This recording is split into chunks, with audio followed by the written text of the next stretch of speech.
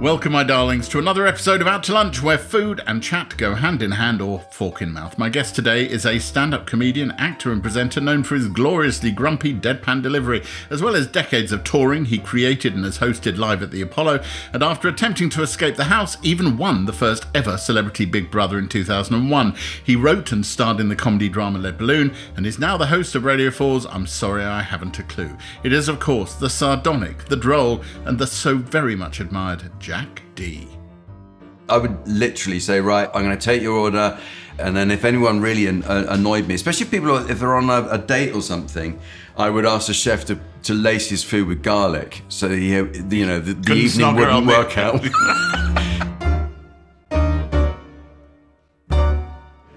Welcome to a busy street corner in London, Soho. We are outside a Chinese restaurant called One's Tea Room, which, among the many things it has on its menu, is sugar skin Iberico pork char siu. I can say all those words because when I reviewed it, I fell in love with that particular dish, and I've been desperate to get back here, and happily Jack Dee has given me the perfect opportunity to do so. So we have a table downstairs. It's actually closed on the day we're recording, but they've opened for us. You may hear a bit of prep going on in the kitchen. I don't object to that. It means we get lunch. Jack. I'm very well. We have a little bit of fried chicken with kung po butter in the middle of the table. Yeah, how lovely. Before we get into food, Yeah. there's a story that back in the day when you were floating and yet to discover your comedy chops, you turned up at the back door of the Ritz. Yes, which true. is not far from here. True story. What happened? Well, I was working in restaurants in and around Covent Garden, and this had sort of distracted me from my sort of 16-year-old mission to become an actor and thinking, well, maybe this is what I'm meant to be doing instead. You know, I wasn't certainly convinced of it, but I did think, if I'm going to do this, I need to learn how to cook. I worked in a small restaurant kitchen in Henrietta Street the place called Bates.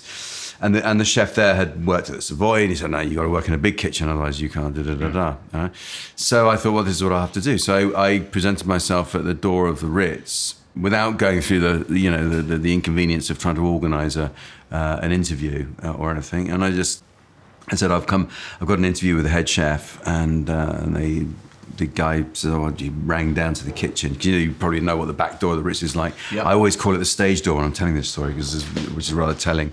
But anyway, so he rang down, and the guy said, well, the chef says he's not got any interviews. I said, I've come such a long way. I did, and there's been a mistake, and Gets on the phone again and says, Chef will see you. You make your way down. And I went down to the kitchen. Don't know if you've ever seen the kitchen of the Ritz, but it says it's kind of big. It's big. Yeah, it's big. And it's a very daunting space. And I walked down to this chef called Michael Quinn at the time. Very large. I mean, if you wanted Was he fully tocked? Yeah. I mean, so big white hat on. White hat. If it was at a central casting and you wanted a chef, it would be him. Big ruddy face, little beard. And the first thing he said to me was, what's this about an effing interview? You haven't got an effing interview. And I said, I'm sorry, but I just want to work here. You know, I pleaded with him.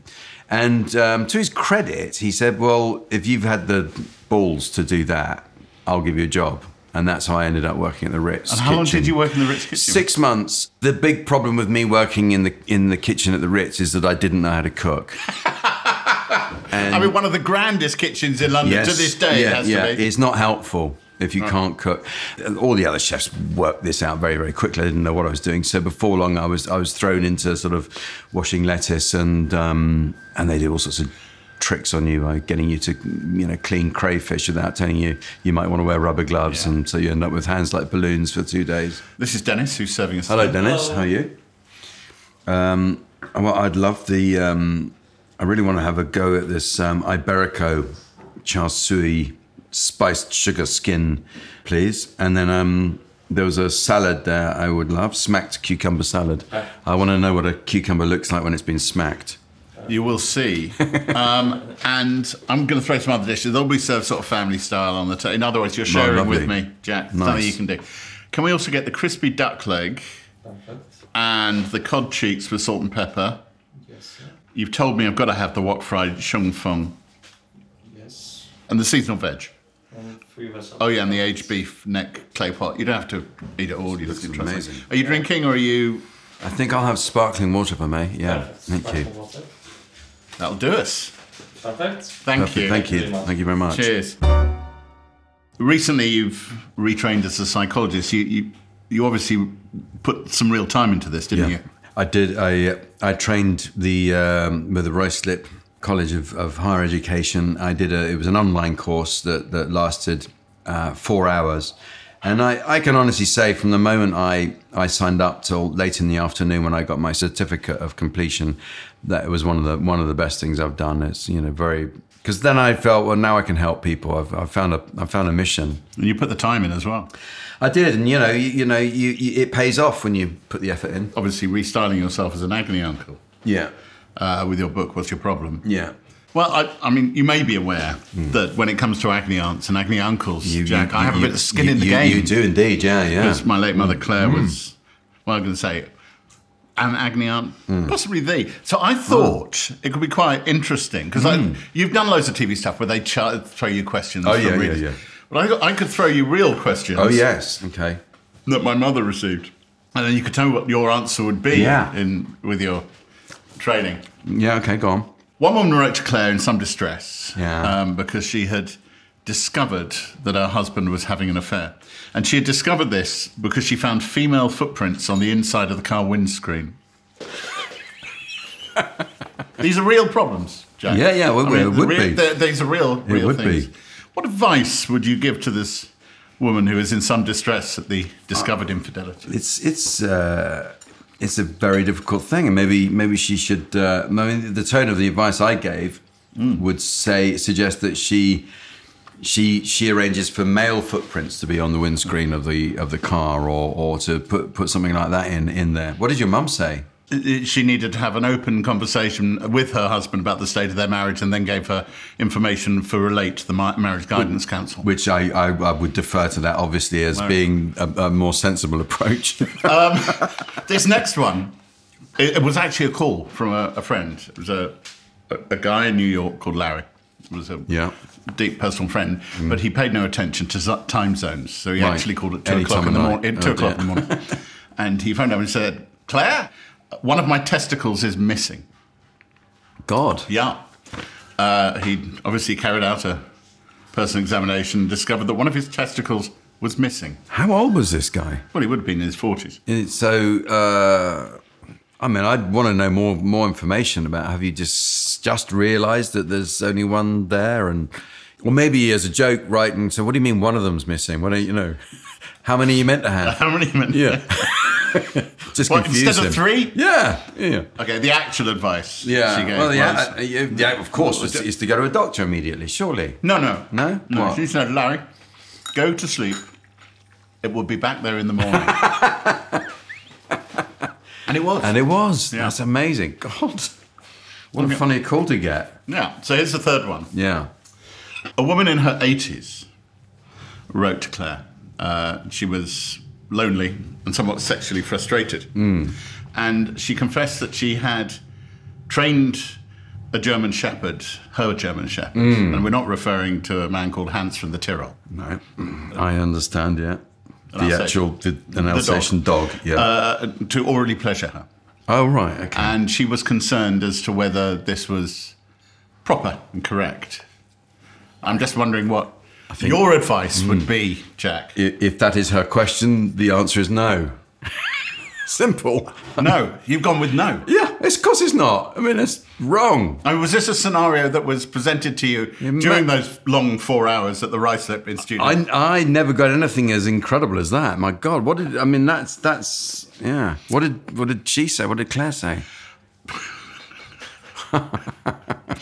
Claire said that if the dog doesn't seem to mind and you attend to the hygiene issues, you're not harming anyone. Wow. Well, that's more open-minded than I am, for sure. She's a remarkable counsel that she gave there. That's something else, my God. That was just a normal day. Did you grow up with all of these Well, we were always told that they were, none of these problems were funny. They were all very serious and involved very serious people. But listen to this one. one. Was it really a lockdown project, as in you're kind of, you've got bugger all to do, you can't go on tour? Yeah, that's what happened. In fact, I'd been asked to do it previously, and I said I can't do it because I'm so busy, I'm touring, I just started this big tour, and then lockdown arrived, and so then I said, well, maybe I should write this book instead. I've now got the time, because I really didn't think I'd ever have the time. And they said, yeah, we'd love you to get on with it. I mean, it just kept me busy, kept me amused. And for me personally, it was a way of kind of soaking up all the shock of what was happening, and me being able to just go and live in my own head for a bit every day and write and amuse myself with it, if no one else, and to have the structure of the deadline and something to do like that. So it kind of got me through that period where I wasn't sort of twiddling my thumbs. We fielded stories from various people, but a lot happened that what a lot of people had thought was, oh, this is going to be a funny book, therefore I ought to send in a funny problem. And that wasn't really what I wanted. I actually wanted something real. You can't actually improve on real life. No, you can't. You see, if your lady had rung in about, coming with the German Shepherd, I think the reader would have sniffed a rat, Oh, absolutely real. know. Absolutely real. Yeah. Like the one, there was a woman who wrote complaining about not being able to reach orgasm. And it ended with the plaintive line, I even bought a vibrator, but the batteries ran out. But obviously battery life is much longer now. So that might have had a happier ending. Oh, look, there's some food. Hello guys. This looks wonderful. Smashed cucumber salad. Beautiful. Char siu. That looks rather pretty. And Very nice. champagne with prawns. Enjoy guys. Thank you. So the char siu is, for anybody who doesn't know, is roast Chinese pork. It's lacquered, and it tends to be gorgeous. And what they do here is rather beautiful. And then we've got some fat noodles with the prawns, and then we've got some smacked cucumber. The cucumber having been slightly beaten. Yes. As indeed are we all. So what's the point of beating a cucumber? Well, I think the idea is that if you crush them up a bit, then you marinate them in the dressing, and the dressing gets into It'll all the get crevices. into it a bit more, right? Okay. You have more than a passing interest, don't you? You shut.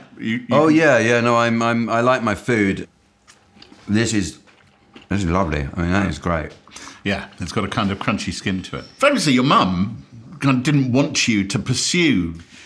I think that she just literally said to me when I was 16, I said, "Ron, I think I want to be an actor." And it wasn't even a dismissive thing, but she said, well, in that case, you have to get a trade. Very important, you get a trade so that you can make a living for yourself, because you don't make any money as an actor, you just can't. This is jumping ahead a bit, but when you finally broke through, and I think by 91 you got your own show on Channel 4. Yeah. Did your mum say, "Well, I was wrong"? In a way, she hadn't been wrong. Well, because the 8 years you'd floated around myriad jobs selling artificial limbs. Because those are the years that really kind of formed me and formed a lot of what I think now. I had screwed up and I was living with the consequences. So is it fair to say that the Low Horizons were what, I don't know whether we can call it a persona, the grumpy bastard who's miserable about life that you presented when you first broke through? Yeah, to some extent. And I always had that kind of, people always looked at me and had that feeling about me. In fact, people I work with in the restaurants would always say to me, "Well, Jack, I think you need to smile with the guests." And I'd say, I always say, well, I'm smiling inside. I can't help it. My face doesn't know what's going on. I work quite hard with waiters who aren't smiling because I know where they're coming from and I know what it's like. But I got to a point when the place I worked at in Hollywood Road in Fulham, which was a very big deal in the 80s. It was kind of full of yuppies coming in. And, Do you know what it was called? Jake's. I mean, it was a wonderful place to work, really. It was and they had big stag parties at the weekends in the basement with strippers and God knows what going on. It was really it felt totally debauched. But in those places, I learned to deal with crowds of people, especially like hooligan type people coming in and being noisy, to the extent that people would come in and say, "Can we have the grumpy waiter for our stag do?" Because he was hilarious last time. He was so rude to everyone. Any particular incidents you can recall? I would get a table of 20 and literally say, "Right, everyone shut up. I'm going to take your order. And if you get it wrong, I'm not responsible for this. I'm going to take it." And then if anyone really annoyed me, especially if they're on a date or something, and if the guy was rude to me, I would ask the chef to lace his food with garlic, so the evening snog wouldn't around work out. So now I'm not proud of, but I did put overly hot water in a finger bowl for someone who'd also sort of snapped their fingers at me. Fair enough. Yeah, I mean, he scorched his fingers and he wasn't able to snap them anymore. How do you feel now if you come across a waiter who takes your order without a notebook? I just think, what are we trying to prove here? I don't care how good your memory is. All I want is my food to arrive, and I don't think I've ever had it done where they haven't got it slightly wrong, or come back and say, exactly what happens to me. They'll say, I'll just to go around the table again, just remind you, if you'd written it down, you wouldn't even need to do that. We're literally around the corner from where the Comedy Store was. In fact, it still is, isn't it? It's moved location. It started at Raymond's Review Bar, in actual fact. Right. That was the first one. Then it became over underneath the LBC in Leicester Square. Right. It's now moved to the other side of Leicester Square. So I went to the first one in Leicester Square. So did you go there as a punter first, before getting up as a... I went there as a punter. Who was on the bill when you were going in those years? On the first night I was there, I'd gone down there because I'd split up with a girlfriend, and I was on a... You needed a laugh. Miserable. I needed a laugh. What I wanted to do was do something that I thought to myself, I'm going to do something that I wouldn't have done if we were still together. And what I wouldn't have done is go and do this. I'd always thought, I've got to go to the comedy school. It's like we work in restaurants, you never go out in the evening. So this is the thing I'd always swore, I must do this. This new scene was happening, and I've missed it. So I took myself along on my own to the Comedy Store, and there was Paul Merton, John Hegley, Jeremy Hardy was on. I mean, it was hardcore. Yeah, real hardcore. But they were the gigging comics of the day, and I think Julian Clary might even have been on as well. So it was a good night. How many times did you have to go before you finally heard there was an open mic and decided to go for it? I did it the first night I went. And I literally sat there. It was like my epiphany. I thought, they've started without me, this whole scene. This is what I'm meant to be doing. This is absolutely where I'm meant to be. I knew that without any doubt at all. And the compere said, it was a guy called Neil Malarkey. Oh, well. You remember, no? Yeah. And who was also Mike Myers. Mike Myers' double partner. Yeah. When they were in London together. Yeah, lovely bloke, actually. And anyway, he said it's open mic night tonight as well. And I had no idea what that meant. But there were a couple of people he said, come and see me in the interval if you want to go up. And I said, okay, I'll do it, please. So I puts my name down. About 1 o'clock in the morning, you get to go on stage. Kind of rehearsed What material did you have in your head? None whatsoever. And I just thought, I'm going to wing it. When I get up there, I'll have an idea. It'll come to me. I know what I'll do. I will know what I'll do. What did you do? I referenced what the previous two people had done who had been booed off.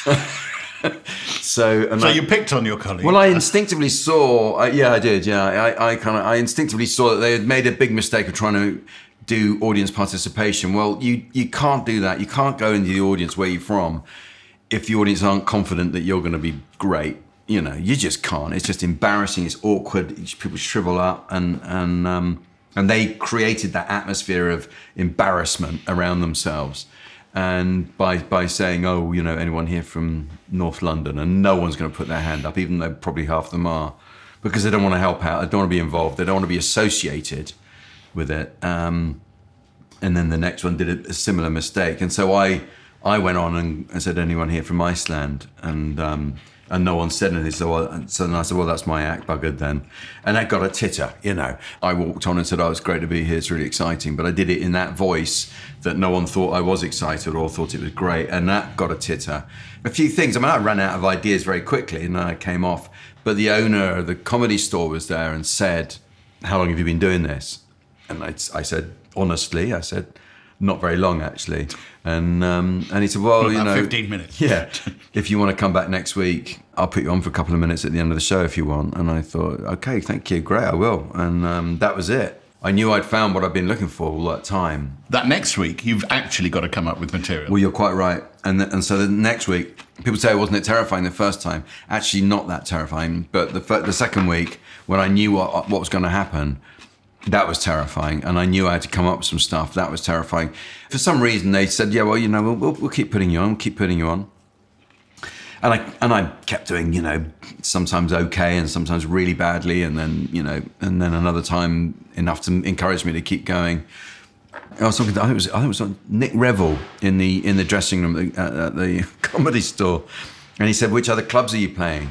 And I said, are there other clubs? Is more comedy than this in London? Which may seem, it wasn't quite as daft as it sounds now to say that, but actually in the old days, you remember the Time Out magazine, it was a 1 page or a double page spread at most of what goes on in London. And I hadn't even kind of taken it upon myself to go that far in investigating. But he said, yeah, there are other clubs. Yeah, there are, Jack. And he gave me a list of ones I might try. And so that was the beginning.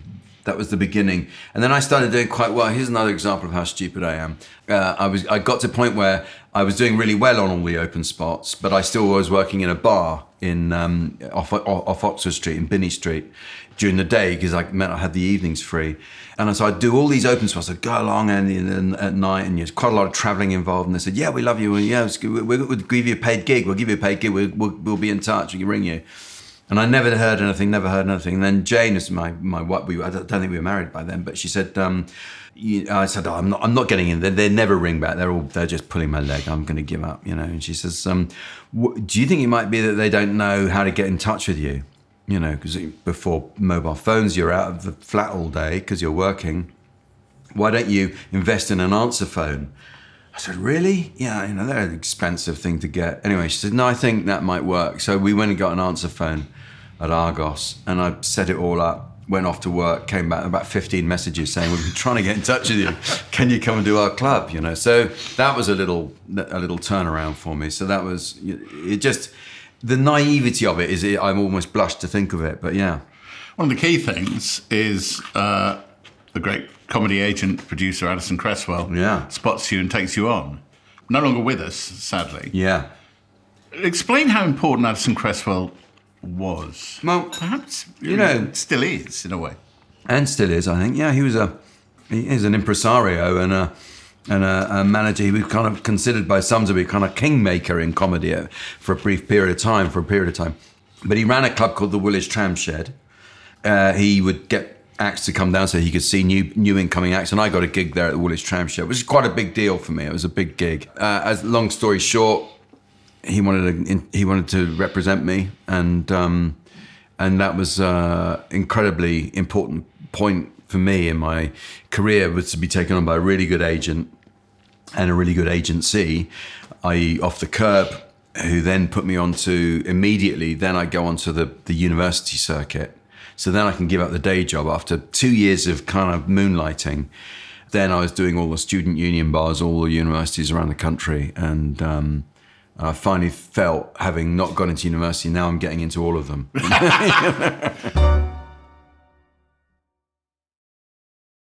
Hi there, I'm Ollie. I'm the executive producer on Out to Lunch, and this show is sponsored by BetterHelp. Imagine you had the time it takes to have lunch, gifted to you each day, an extra hour. What would you do with that time? For me personally, after listening to Out to Lunch in a swanky new restaurant, I'd love to spend more time actually sampling the food there myself. Now, a lot of us wish we had more time, but in reality, if something is really important, then we make it a priority. Therapy can help you find what matters to you, so you can do more of it. It can help you clear your head and take control of your life. If you're thinking of starting therapy, give BetterHelp a try.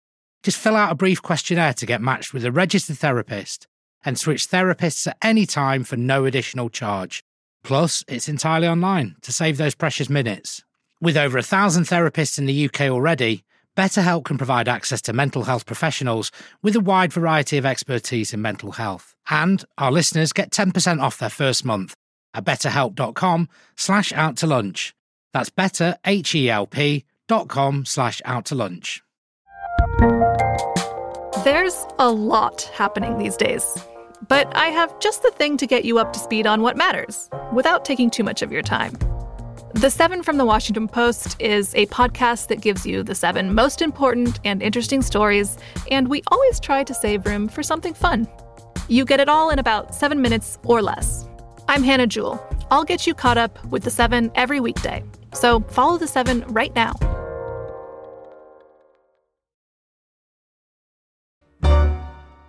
Live at the Apollo. I mean, you've done other stuff. Was it actually your idea? Because it's a bloody huge idea. Yeah, it was my idea because the first 2 series were called Jack D Live at the Apollo because it was, I kind of did do that. And what it was is around about, must have been 2007 or something, but I can remember thinking, we don't have the big benchmark TV show that everyone aims to be on in television and in stand-up. And it was just at a time where there were lots of really great comedians coming through. And I was thinking, well, they're not all going to get their own TV show. How wrong I was, but at the time that wasn't the case. And so I just put it to Addison. I said, look, why don't we have a show which is like a gala show with the best comedians out there, all doing their 20 minutes with me hosting it. And it'll become this will become the show to be on in television. And he immediately thought that's a great idea. That I can see working. And very, very quickly it got taken up as a... The first episode was Joan Rivers. Joan Rivers, yeah. And you anchored the first 2 series and the first of the third. Yes. Before handing over to Michael. Michael McIntyre. Yeah. The thing that really struck me was just how much material you needed to do that. Were you writing all that yourself? This is the problem, you see. You know, I finished the first series, suddenly we want another series. Can you make it in 6 months' time? And I think, well, the first series comprised probably 2 years worth of material that you craft in the clubs, and so you start to have to rewrite very, very quickly. And then to accelerate that process, you work with maybe 1 or 2 other writers who don't write for you, but you get together in the room. And I always think, I could develop a routine going around the clubs, and it might take me 3 or 4 weeks to get it into something good. But if you're sitting around a table with 2 other writers, and you're all talking the same language, within an hour or 2, you've got something fairly tight that you can then develop and. But TV's hungry, isn't it? TV is voracious, and it's a reason why a lot of those comedians from the 70s didn't really like doing a lot of television, because they could see, well, if I do telly, that's my 20 minutes gone, and I haven't got a career anymore, because they're making their money by they make their living just going around doing the clubs, and they do the same thing again and again and again. And they think, well, if I tell the jokes on telly, that's it. I'm toast. Yeah, authorship becomes a thing in the stand-up that we now do, this new world of stand-up. Hello, guys. And so to some extent, you have to be. Thank you. The cod cheeks. Wow, It's cod cheeks with salt and pepper, I think. look gorgeous. Full vegetables. So what's the vegetables there? Looks like Spinach squash. and 4 kinds of pumpkin. Okay. Did you know there were 4 kinds of pumpkin? No, I wouldn't have known. I mean, they all look different, though, And pumpkins, when you think about it. And beef clay pot. You need to mix all together. Okay. And be careful, it's very hot. You need to use a napkin. Okay, Yeah? thank you. Brilliant. Thank you very much. It's wonderful. You did break start people's careers. Ahmed Jalili, I remember. Yeah. You can in fact hear us discussing it on another episode of this, although Yeah. he got a takeaway, and so did I, because it was during COVID. But it really did break it Yeah. for him. Yeah. Do you remember watching that? Yeah. And thinking, oh, he's killing this. Oh God, yeah. I mean, I knew he would anyway, because I've really admired. He's such a charismatic performer, as well as funny, and yes, I can remember the night and it going exceptionally well. And it's a big room, and It's what, 3,000? Oh, it's 3,000. It's huge. I think it's probably the biggest in the country. It may be the Playhouse in Edinburgh is a bit bigger, but it's absolutely massive. And I could remember seeing him doing phenomenally well. In fact, my family came to that show, and I can remember them all saying, "Wasn't Ahmed amazing? Isn't Ahmed amazing?" And I to the point where you think You're feeling slightly resentful. Yeah. He was good. Yeah. Do you like my bit? Well, that actually gave. I mean, I don't know how much. If you conceived the show, were you also a producer? Were you? I just say, look, these are the people I want to get on. These are. Let's do. Well, this. that's a big production decision. Yeah, it is. It's quite a call, and so to get like Joan Rivers on was incredibly exciting. She came over for it. In fact, ended up having tea with her at the Ritz because while we were talking about the show beforehand, and to meet a legend like that and work with them is incredible. And yeah, we had on that shows, you know, a younger Jimmy Carr and... And our crispy duck. Thank you. All right, that's everything. Wow. Enjoy, guys. Thank you. I couldn't keep it up. I couldn't keep up. Was it a relief when you finally said, I think I need to... Well, it was a relief, and I just said, look, I can't live my life like this. I mean, to be on tour constantly trying to work up material just to make another series, it's not, you know, I just don't think it's feasible to have a family and just be away all the time and you know, it's incredibly grueling to do that. Yeah. You know, I can tour, like I'm just coming to the end of a tour now, but Jane and I always think, well, it's like a controlled explosion in our lives, the tour, you know, we know it's coming, we know it's going to happen. It's pretty hellish when it happens because I'm just all over the place and I'm distracted, and I get home as often as I can, but you need to watch out how much you do that. You got to just, sometimes you got to stay in a hotel and sleep, you know. Watching all your stuff back, I found myself thinking, there was a particular bit of material you did about the £5 toll on the bridge into Wales and no toll on the way out because everybody wanted to leave. Could you still do that material now? Yeah, it's interesting. I think that particular one I probably would have a go. Yeah, I would do that. But in Cardiff? Yeah. Well, yeah.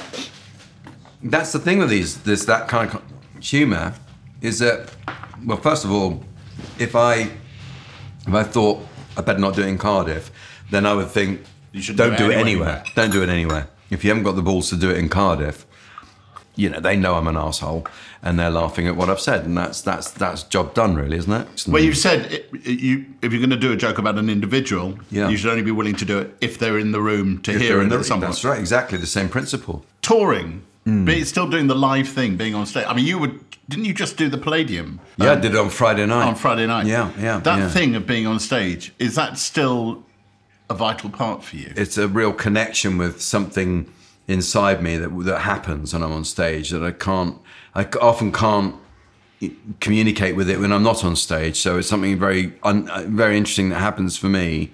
I think the lovely thing about especially stand-up is that you get such an immediate reaction to what you're doing. Obviously, by the end of a tour, you've established what's working and what isn't. But in the early days of a tour, that's really almost the most exciting bit of it, because you think about it during the day, you think of something funny on your way into work, and then you try it out. How long a set did you do at the Palladium? It was a kind of 2-hour show, basically. I mean, it was it was with an interval, and obviously, yeah. That's a lot. Yeah, it's a lot of time on stage, and you are conscious of, you know, having to keep the energy going and the pace and everything so that it works. But I cut stuff out if it's not working. I don't care. I'm not trying to be on stage as long as possible.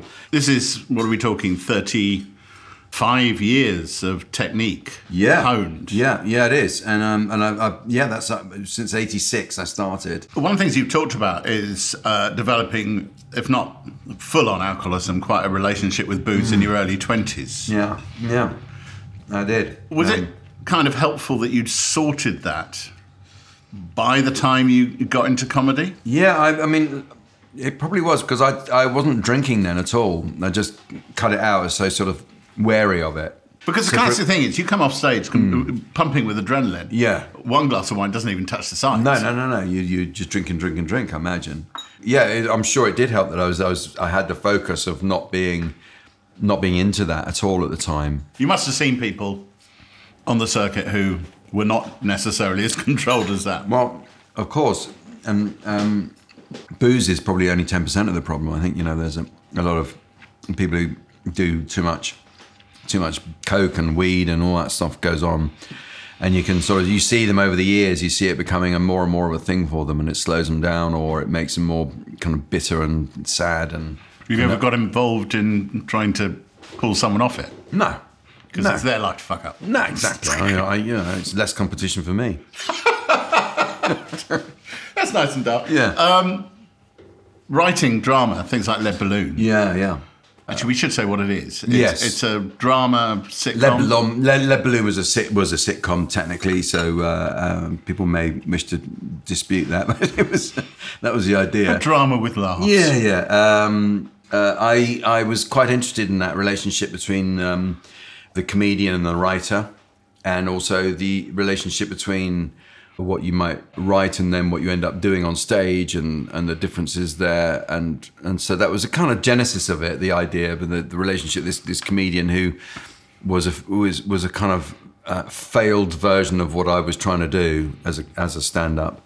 I like to think it's quite an accurate document of what it was like to be a comedian in those days. Well, actually, it was the question, because it's also very domestic. You know, your daughter's involved, your wife. Yeah.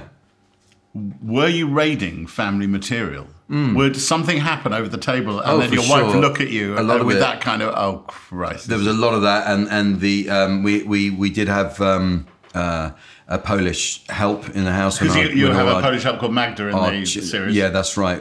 So that was an influence on me, and she was wonderfully dry as a person, and so we created that character for the sitcom. And the point of my character is he's trumped by everyone around him. You know, he's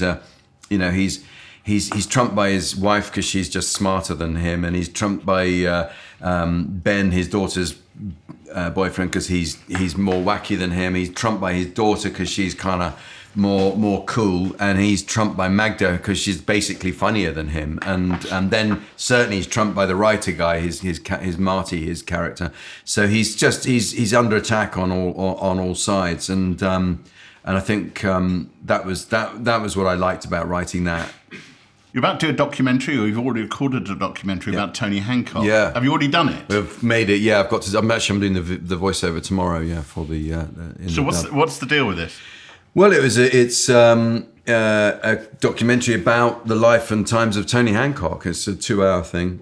They uncovered all kinds of material, and so I'm yet to see it, I have to say, because I've done all the links. I hope it'll be a treat for anyone who liked Tony Hancock and is interested in that. And we had all the. Were you a fan? Yeah, I was, but I had to admit, only latterly. He wasn't.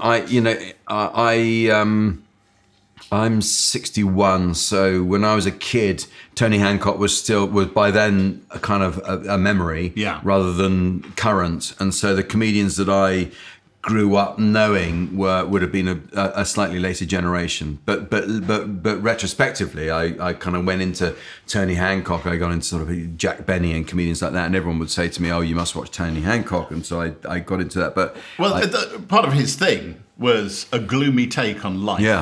Which you could see a golden strand between your persona on stage and his. Yeah, it is true, and but I think for grumpy comedians and influences, for me, Les Dawson was probably more the one that I kind of related to.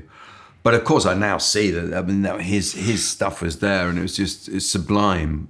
You are in danger. I don't know whether it's a danger, actually. Maybe it's a fabulous thing, the whole National Treasure. Because you took over from Humphrey Littleton. Is it 2009? I think it was, yeah. Something like that. So just a mere 13 years ago. Oh, God. I'm sorry, I haven't a clue. Yeah. Is that as much of a joy as it looks? Yeah, it is. I have to say, it's great fun to do something that everyone involved in cares so much about. And that's not always the case when you do... My instinct, actually, is now to explain what I'm sorry I haven't a clue is. Yeah. We almost probably have to. You should. Radio 4 panel show full of games, some of which make sense and some of which don't. It's billed as the antidote to panel games, and Graham Garden, who devised it, wanted this kind of slightly anarchic thing of people doing very silly things. And Humph was always a great champion of that. Because I worked with him a few times, Humph, on the show when I was a guest. And his thing would frequently say is, don't forget the silly. It's all about being the silly, And but he delivered it as you do, absolutely dryly. Yeah. It must be a very hard world for new guests to come into. Yeah, I think it is. I think it's a very unusual show to get into, and so it helps to be an improviser. It helps to be able to sing or not at all able to sing. And also you've got to sort of like the idea of doing it. There are a lot of comedians that we approach. Do you want to come on? And I think maybe they don't think it's cool enough, or it's not. It's maybe for old people or something, and they might have a point, but they don't want to do it. But we are getting, we're recruiting new people all the time now. Thank you. Shall I read you the name of this again? Yeah, do, yeah. It's a numbing semifredo, so I'm assuming the numbing bit is Sichuan peppercorns. Right, with Nice. salt lime syrup and fried tapioca pudding, which is the little It cake. looks very nice. It looks like a piece of ice cream with treacle on it, Well, we're not going to complain about that, are we? No. Is there anything else coming up that we should discuss in detail, which I wouldn't have found out? The tour that I've been doing has been now going on since, the beginning was 2018. The longest tour in history. The longest tour in history. How different is the material you're doing now from what it was at the beginning? Well, I've gone through 3 prime ministers now, so, that'll give you an idea. In fact, I previously was in the context of talking about climate change. I had a piece when I was talking about that I said when I was a kid, we were all scared of the ice age. That was what's going to happen. And that my dad said, you don't want to worry about that because what you really want to worry about is nuclear war, right? Because that was the other kind of subtext. So that was a routine. I haven't, I'm not performing it for you, but that was the kind of gist of the routine. And it got huge laughs because people remembered it and thought it was a good idea. Well, now that's not funny anymore. Because the fear of nuclear we're on war the edge of nuclear war is there, and and so a thing like that turns around, and obviously there are bigger concerns than what's happened to Jack D's latest show because of what Putin's doing. But for me personally, that was my trauma. Well, I'd like to thank you for sharing your trauma with me. In fact, I want to say, Jack, thank you very much for letting me take you out to lunch. Thank you, Jay. Thank you. It's been delicious. It has. We have a little bit more ice cream in front of us. Just brilliant. A huge thank you to Jack D. And also to One's Tea Room on Greek Street in London, Soho. They fed us superbly. There are a few dates left of Jack's tour. Go to @TheRealJackD on Twitter for more info. If you love this show, do please follow us on Apple Podcasts, Spotify, Amazon Music, or wherever you get your podcasts. And do share this with literally everyone you know. Strangers, friends, relatives, people you hate. Also, do comment. Give us 5 stars on Apple Podcasts. It makes sense. It does help us to make more of them. Out to Lunch is a Something Else and Jay Rayner production. The music was written, arranged, and performed by me, Jay Rayner, and Robert Rickenberg. The recording engineer was Josh Gibbs, and the mix engineer is Jay Beale. Assistant producers are Anya Das and Bethany Hocken. Selena Ream is the producer, and the executive producer is Ollie Wilson. Next time, it's musician and rapper Loyal Kana. I had no idea that you could eat food and write about it when I was at school. To be fair, neither did I. I fell into this. This I was think, yeah. never a plan. Fair. Never That's a fair. plan. Then I won't be as angry with you as I was before. Were you? Were you livid? Yeah, it just felt like it was unfair, if I'm honest, because you took my job.